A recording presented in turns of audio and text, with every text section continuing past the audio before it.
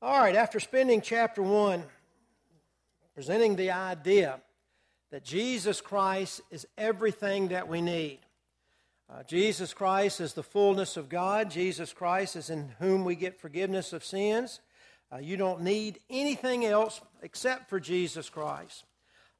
He moves into chapter 2 and starts off by saying he wishes he could be there with the Colossians because he wants to fight these false teachers. He wants them to remain strong. He wants them to be rooted and built up in Jesus Christ.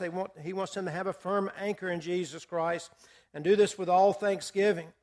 He begins in verse 8 of chapter 2 dealing with specifics as far as the false teaching that is going on there in the church at Colossae. The false teaching of the Gnostics, or whatever this heresy is.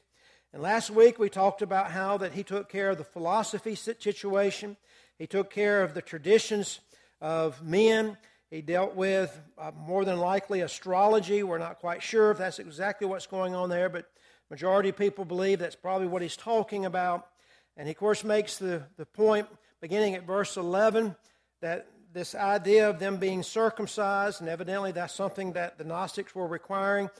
They did not need to be circumcised because they've already been circumcised by being Christians, by being baptized into the blood of Jesus Christ. He even makes the point, why in the world would you want to have go through the aspect of having a portion of your flesh cut off when you have the sins of the flesh by the circumcision of Jesus Christ? And then, of course, he makes mention of how that they were buried with him in baptism, and because of that, that means that they were dead in their sins at one time, but they rise, of course, forgiven of God and through Jesus Christ.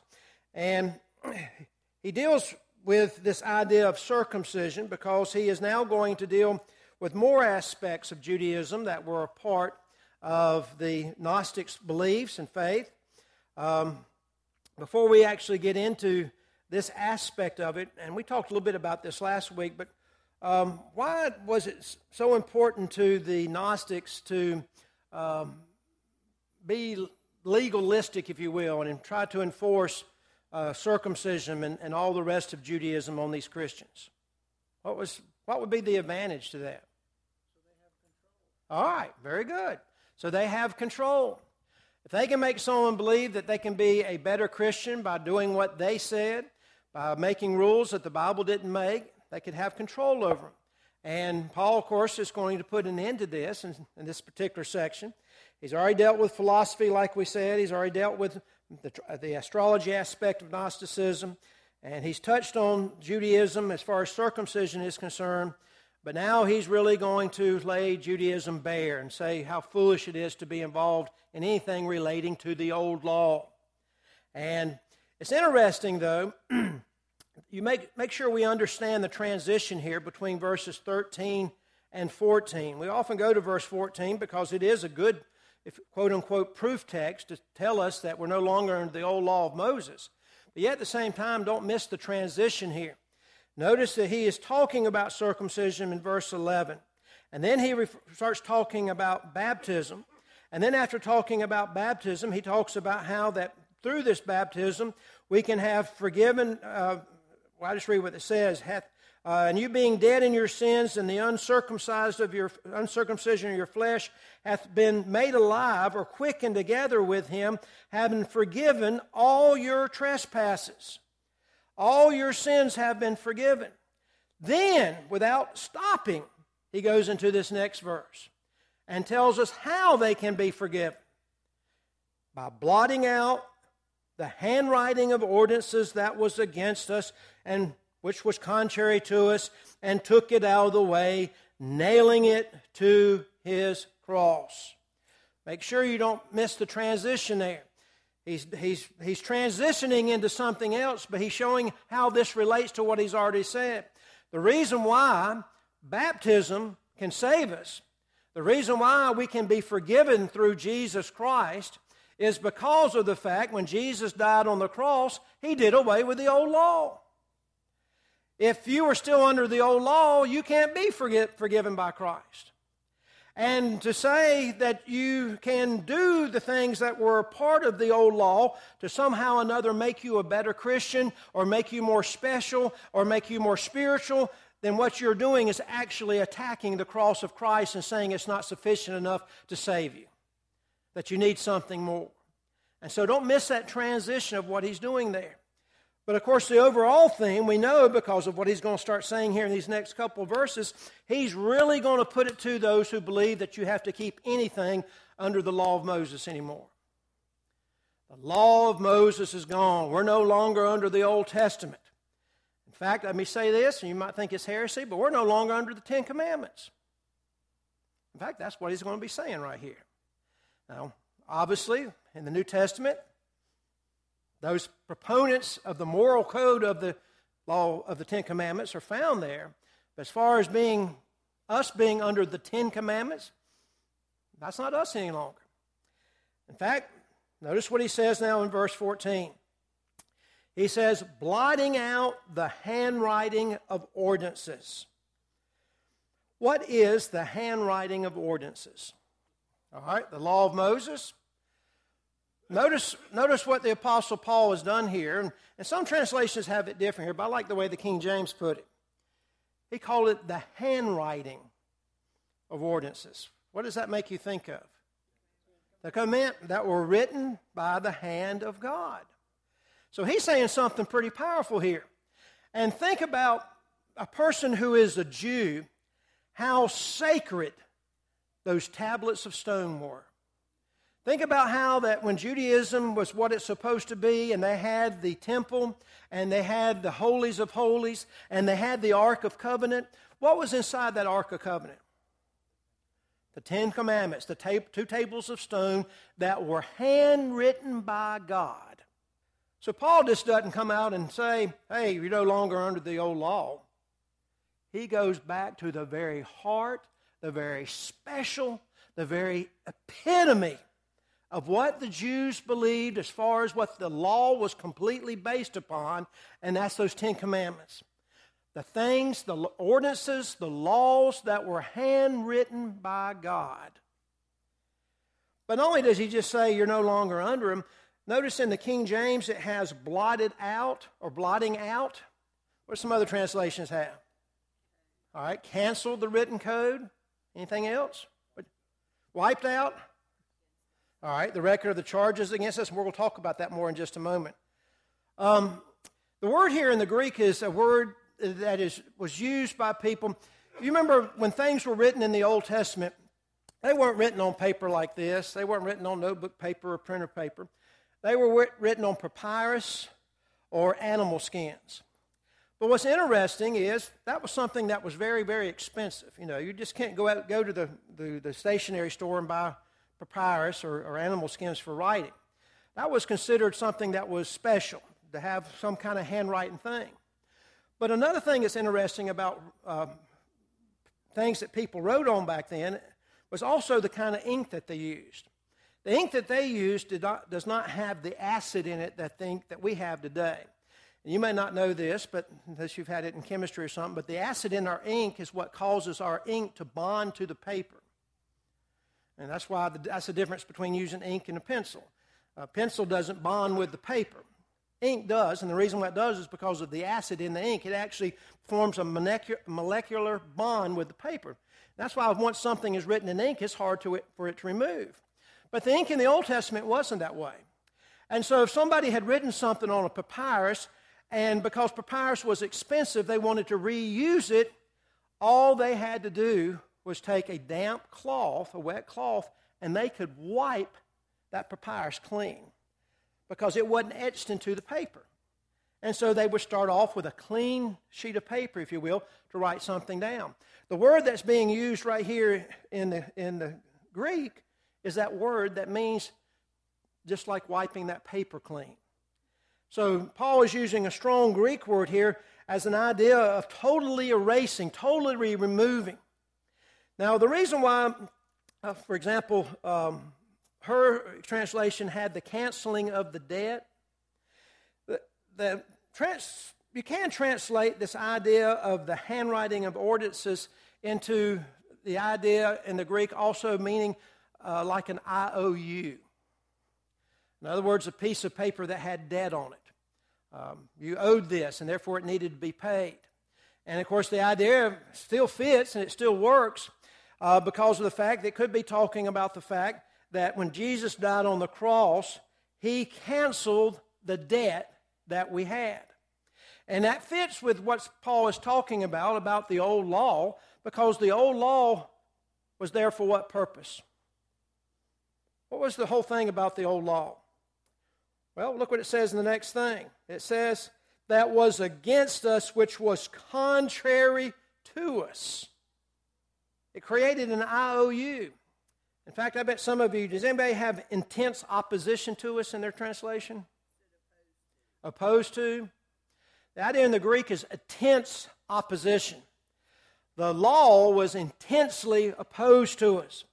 And the reason why it was intensely opposed to us is because it made us sinners.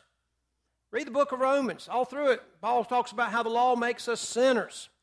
It was against us because it caused us to be lost. It was the law that caused us to be lost. It was against us. It was contrary to us. Paul had spent the whole first chapter of the book of Colossians talking about all these wonderful things that Jesus Christ has done for us. That is in direct opposition to what the law was going to do for us. And that's why it was opposed to us. He's wanting us to make a contrast here. He had told the church at Colossae, and he told us all these wonderful, read chapter 1 again, all these wonderful, wonderful things that happen through Jesus Christ. None of that happens through the law. And therefore it was opposed to us. It was contrary to us. It was in intense opposition to us. Everything about the law killed us. Now, why is it that everything about the law kills us? What is it about the law that kills us? There you go. We can't keep it. No matter how hard you try, you can't keep it. You could spend your entire life trying to keep the law and it never would work. Old illustration, the law was kind of like getting perfect attendance at school. If you went to school every single day, you had perfect attendance. But it came down to that very last day of school, and your parents decided you to stay home that day. You no longer had perfect attendance. But I was there every other day. It doesn't matter anymore. And the law was the same way. Well, I kept this, I did this, I did this, I did this. Well, you didn't keep this. Yeah, but I kept all this other stuff. It doesn't matter because you didn't keep that one thing. And that one thing made you break the law, and therefore you were lost. Yes. Absolutely. And so, and the whole point of the law, remember the law wasn't always in existence. Abraham wasn't under the law. In fact, Abraham was under the law of faith. You go back and read the book of Galatians chapter 3. And this all talks about how that by faith Abraham received righteousness. And it goes on and explains how the law wasn't for that purpose. And it was after Abraham. But the law was for the purpose of making us realize that we could not save ourselves. There had to be something else.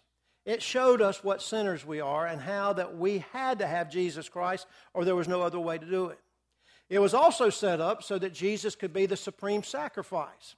And so there is once again an idea found in verse 14 that when Jesus died on the cross, he did away with the law in the sense that he was the only one and will be the only one ever in history to actually keep the law. And he died because he kept the law. He's the only one that could keep the law perfectly. He's the only one that could stand before God justified and said, I've done every single thing your law dictated, therefore I am saved. But instead of doing that, what did he do? He put the sins of the entire world on himself and died for each and every one of us. But that's the idea of the law, is you earn your salvation. The idea of Jesus Christ is he redeems you through the grace of God. But the text goes on, it says, blotting out the handwriting of ordinances which was against us, which was contrary to us, and took it out of the way, talking about this handwriting of ordinances, nailing it to the cross. Now, nailing it to the cross is an interesting idea. Think of the word picture that we have in front of us now, the image that Paul has put in front of us. Picture, if you will, the Ten Commandments. The handwriting of ordinances, those two stones. And picture now, they've been put on the cross, and they've been nailed to the cross. Now, we know that literally didn't happen.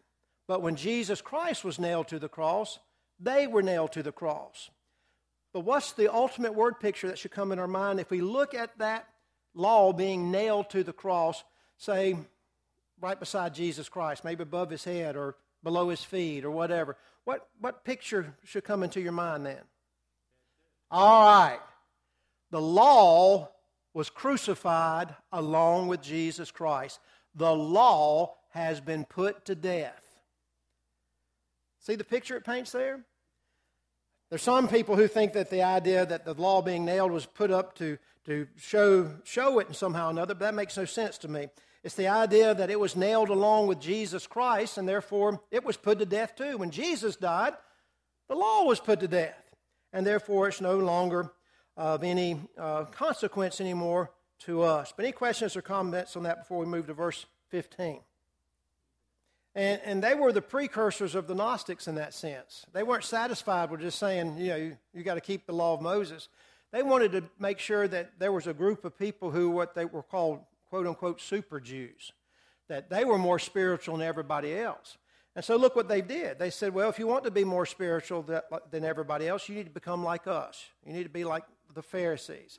And if you're going to be more spiritual like the Pharisees, then there's certain things you have to do that's above and beyond what the Bible requires you to do. But the thing about that is, they oftentimes didn't do that themselves. They just required of other people to do it. And then you had silliness, too. There was people who, just for the sake of showing that they were super Jewish religious people, they would go to extremes to prove it. Like Jesus talks about how that they would whiten their face, so it looked like they've been fasting forever to prove to everybody this is how spiritual I am. Well, it doesn't matter what other people think about you; it's what God thinks about you. But it was all about what they wanted to look like and what they wanted to be. There's the old bruised and cut Pharisees of legends that people sometimes talk about. And I know Karen, maybe some others have heard about them, but in an effort to show how pious they were and how straight they were morally, whenever they were in the streets, they would never open their eyes lest they see a woman or see something else that might entice them, so they kept their eyes closed. And if you keep your eye closed, what happens? You run into things. So they called them the bruised and bleeding Pharisees, because they were a specific sect that liked to do that. But the Pharisees were forerunners of Gnosticism, because the Gnosticism was saying, if you want to be a super Christian, if you really want to be religious, if you really want to find redemption and salvation, then you need to come to us and let us tell you how to do it. And they were binding, of course, as we said, different aspects of philosophy, astrology, Judaism, and asceticism, different things. And Paul's dealing with all these in this particular chapter. But good comments. Anything else? All right. Well, look what has happened. Because of the fact that he has nailed the old law to the cross and done away with it, blotted it out, wiped it out, did away with it, it says, because of this, he says, and having, this took place when this took place, and adds them together, and having spoiled principalities and powers, he made a show of them openly, triumphing over them in it. Now, before I say anything at all about this verse, I'm just curious what anybody thinks this verse is saying. Having spoiled principalities and powers, he made a show of them openly, triumphing over them in it. And keep in mind, the he in this particular story, or this particular verse, is Jesus. Okay? The reason why I had you do that is, this is one of the most difficult verses not only to understand, but also translate in the New Testament Greek. People struggle with this verse, exactly what Paul is talking about, because of the fact of the different verb tenses in it. We can't figure out if he's talking about something Jesus did or something that was done to the people because of Jesus. In fact, the word for spoil here is a word that's only been used one time in all of history, and Paul used it. It's not in classical Greek. It's not in anywhere else in the New Testament. No one has ever seen this word before but Paul. So we don't know if Paul made it up or what, but the idea, Well, you might have the word, you might have disarmed, you might have stripped, you might have, you have disarmed. All right. because they're not quite sure exactly how to translate this word, but they can tell from the context of what's happening here, what's going on. And also you run into a problem with this verse. This probably doesn't mean anything to y'all because you don't think about such things. But almost all the verb tenses in this particular verse are in the passive voice, which is a hard thing to do with the Greek as far as trying to figure out which connection is being made here. And so we'll kind of go through it, and I'll give you my slant on it, and it will disagree with some people, and it will agree with some people, but we'll just kind of go through. But beginning with verse 14, after talking about Jesus dying on the cross and doing away with the old law, keep in mind that's what we're talking about, it says, having spoiled, the word spoil there, as we've already pointed out, is more likely, and Karen's translation had it better, a disarming or a taking away of power, or taking away, it's an idea of any use that somebody had of something, they no longer have it anymore. And so fruit, of course, that's not any good. It's considered spoiled. To take a gun out of someone's hand is to disarm them. Some people translate this particular word stripped, having stripped principalities and power. And once again, stripping, if you took clothes off of somebody, then they no longer have clothes. Or if you strip wallpaper, that wallpaper is no longer off the wall. Whatever Paul had in mind here, and we're not sure because of the word he used, it's the idea that something's now been removed. He's maybe making a play on words in verse 14 of how that the cross removed the old law, and because the cross removed the old law, something else was removed. Okay? So he disarmed, stripped, spoiled principalities and powers. Well, what are the principalities and powers? We don't know for sure. We do know that the word that he uses for powers in verse 15 is the exact same word he uses over in chapter 1 in verse 13 when he says, who has delivered us from the power of darkness. It's the same word there. And so he's more than likely talking about the principalities and powers of darkness. And so who would that be? Satan, devil. And, of course, it would also apply to the Gnostics. It also would apply to the Pharisees. It would apply to anyone who would try to say that Jesus Christ's blood and his death on the cross was not efficient enough to do what needed to be done in order to save us, and we had to have something else. But it ultimately talks about Satan here because when Jesus died on the cross and did away with the old law, he took away Satan's power. And that's how he spoiled, how he disarmed, how he stripped away Satan's power. Because when he died on the cross, he did away with Satan's two greatest weapons. The old law gave Satan his two greatest weapons, sin and death. Jesus dying on the cross did away with both of those. Because of the fact, and it's like Sharon's text said, because the IOU was satisfied, we no longer have a debt anymore. The old law that caused us to be in debt is gone. And therefore, we've taken the power away from Satan. Well, you go through and he says that he made a show of them openly. And it may be that he is making a dig here at the Gnostics. The idea in the Greek is not just, in fact, somebody have something different openly? What was that? Publicly. The idea in the Greek is public display. And it wasn't a good word. It was a public display of something that you didn't want to be publicly displayed. Okay? And so maybe what he's driving at here is that when Jesus Christ died on the cross, he was there for everybody to see. This was not done in a hidden way. Remember, the Gnostics were really big about hidden stuff, hidden mysteries. Let's go into this dark room and we'll have a special ceremony to get you to the next level and all that kind of stuff.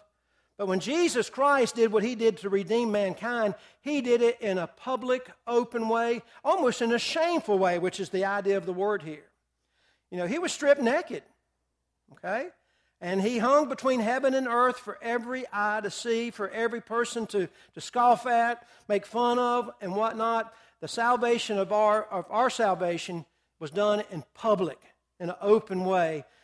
The Gnostics say, no, your salvation is done in mystery, in hidden ways. Yes. All right, public spectacle. Okay, very good. And that's the idea behind the word there. And because he did that in a public way, he caused him to triumph over them in it. That which was, does somebody knock on the door? Or the bathroom maybe? Okay, must be what it is.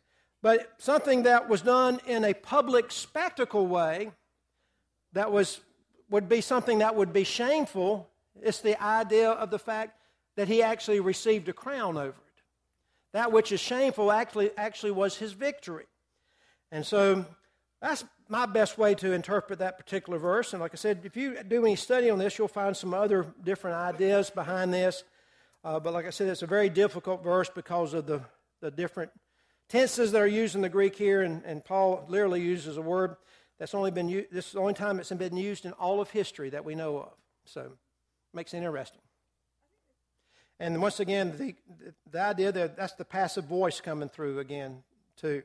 And that's why they have a struggle with it. Anything else on that? All right.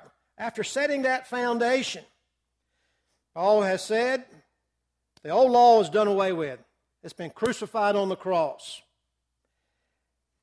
Because of what Jesus Christ has done, he has totally taken away the power of Satan through the old law. And so in verse 16, he uses the word therefore. In other words, everything he has said now connects to this. If what I've said earlier is true about the cross and about stripping away the power, then this is true. Verse 16 says, that let no man therefore judge you in meat or in drink or in respect of a holy day or of new moon, for I've lost my place here, or of new moon or of the Sabbath days. Days is added by the King James, but it's not in the original. Let no man therefore judge you in meat or in drink or in respect of a holy day or of new moon or of Sabbath day. Now, what do you think he's talking about there? I think that's exactly it. That's exactly it, Flo. The idea of judge here in verse 16 is more than just the idea of, well, I'm passing judgment on you. It's the idea of condemning you. And that's what the Gnostics would do. They would condemn you because you're not doing what they said you to do. And what they told you to do was to keep the old law. And so what he's done here now is brought in aspects of the old law that you don't need to worry about. You don't need to worry about these old parts of the old law. Evidently, this is what the Gnostics were making these people do. They were making them observe certain kind of meat laws, certain kind of drink laws, certain kind of making sure they observed the holy days, the new moons, and the Sabbath. And we'll talk more about each one of these in just a moment. But the idea is, because of what happened in verses 14 and 15, let nobody condemn you if you don't keep these particular days anymore. And so, he first of all mentions meat or in drink.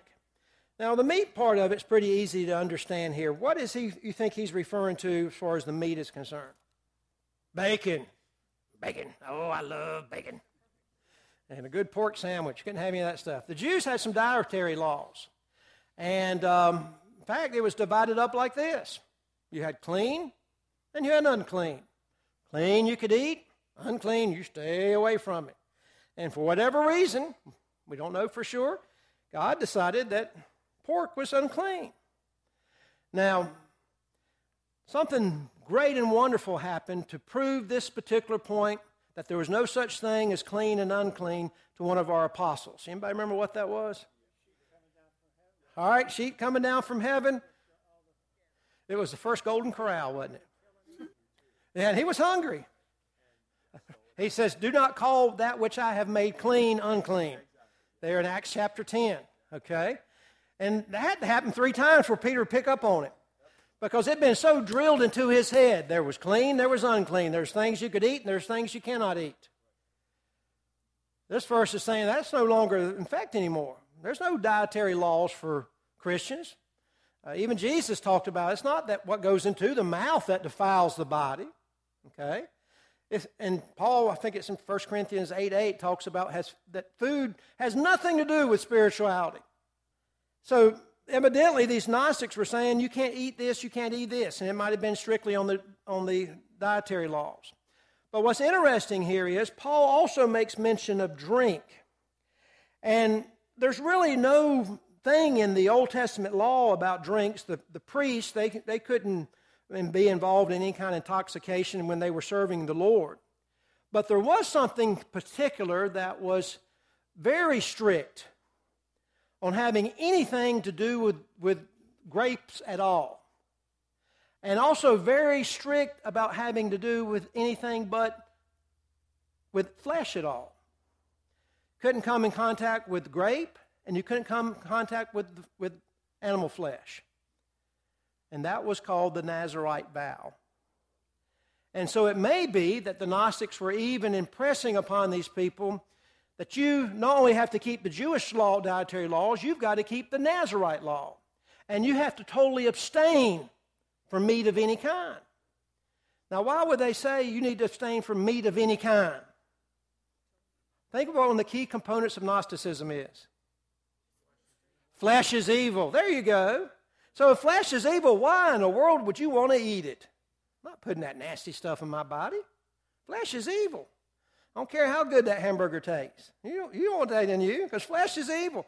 And so they think that Paul, since he's combined the two here together, since there really wasn't any type of really drinking laws in the old law, except pertaining to the priests, that they had combined and made a rule that was more like the Nazirite vow that did have something to do with that. Yes, Flo? Well, they're pulling that from the idea of where when they had the Jerusalem conference and they were trying to decide about what part of the law moved into Christianity. And one of the things that the apostles decided that you couldn't eat blood. And therefore, they take it from that particular idea. Yeah, but blood's going into your body that's not your blood. And that's the idea. If you ingest blood, you're putting blood into your body that's not yours. And if you're getting a transfusion, you're getting blood that's not yours. And then they go back to the book of Genesis and how that the life is in the blood and all that. It's very convoluted. A lot of things in cults and stuff don't make a whole lot of sense. Because they get their information from somebody like Mary Baker Eddy and others who just said whatever they wanted to say and said this was the way it is. Not usually based on Scripture. Yeah. And it's like, there's a religious organization today that says that you can't eat pork again. You got to keep the Jewish laws. In fact, you might not realize this, but the only reason why we have cereal for breakfast today is because of the Seventh-day Adventist. Battle Creek, Michigan was the heyday of the Seventh-day Adventists, and they were trying to come up with a meat substitute and came up with cereal. And that's the reason why we have cereal today. They were trying to find something that would take the place of meat, and because they have dietary laws in the Seventh-day Adventists. But do some research on that. You'd be surprised about the cereal wars and who was trying to come up with a better cereal, all in the name of that particular religion. But any other thing, Flo? Okay. All right. So he goes on and he says, or in respect of a holy day or feast day, literally, or the new moon or of the Sabbath. Now, I read all that together instead of breaking it down because without a doubt, the Apostle Paul is talking about Jewish stuff here. Because I want to show you something that's interesting. Notice the way he words it. Then I want some help here. Frankie, look up Hosea chapter 2 and verse 11. And Scott, look up Ezekiel. It's either, I've forgotten now, it's either chapter 45 and verse 7 or chapter 46 and verse 7. Look at both of them, and you'll figure it out if I've got the right one or not, especially after Frankie reads his. But look at the wording of verse 16, and then listen to what Frankie reads and listen to what Scott reads. Hosea 2, now I'm questioning that. It's either 11 or verse 4. Read verse 11. If it's not right, I'll 2:11. What does that say? All right. Notice what's being done there?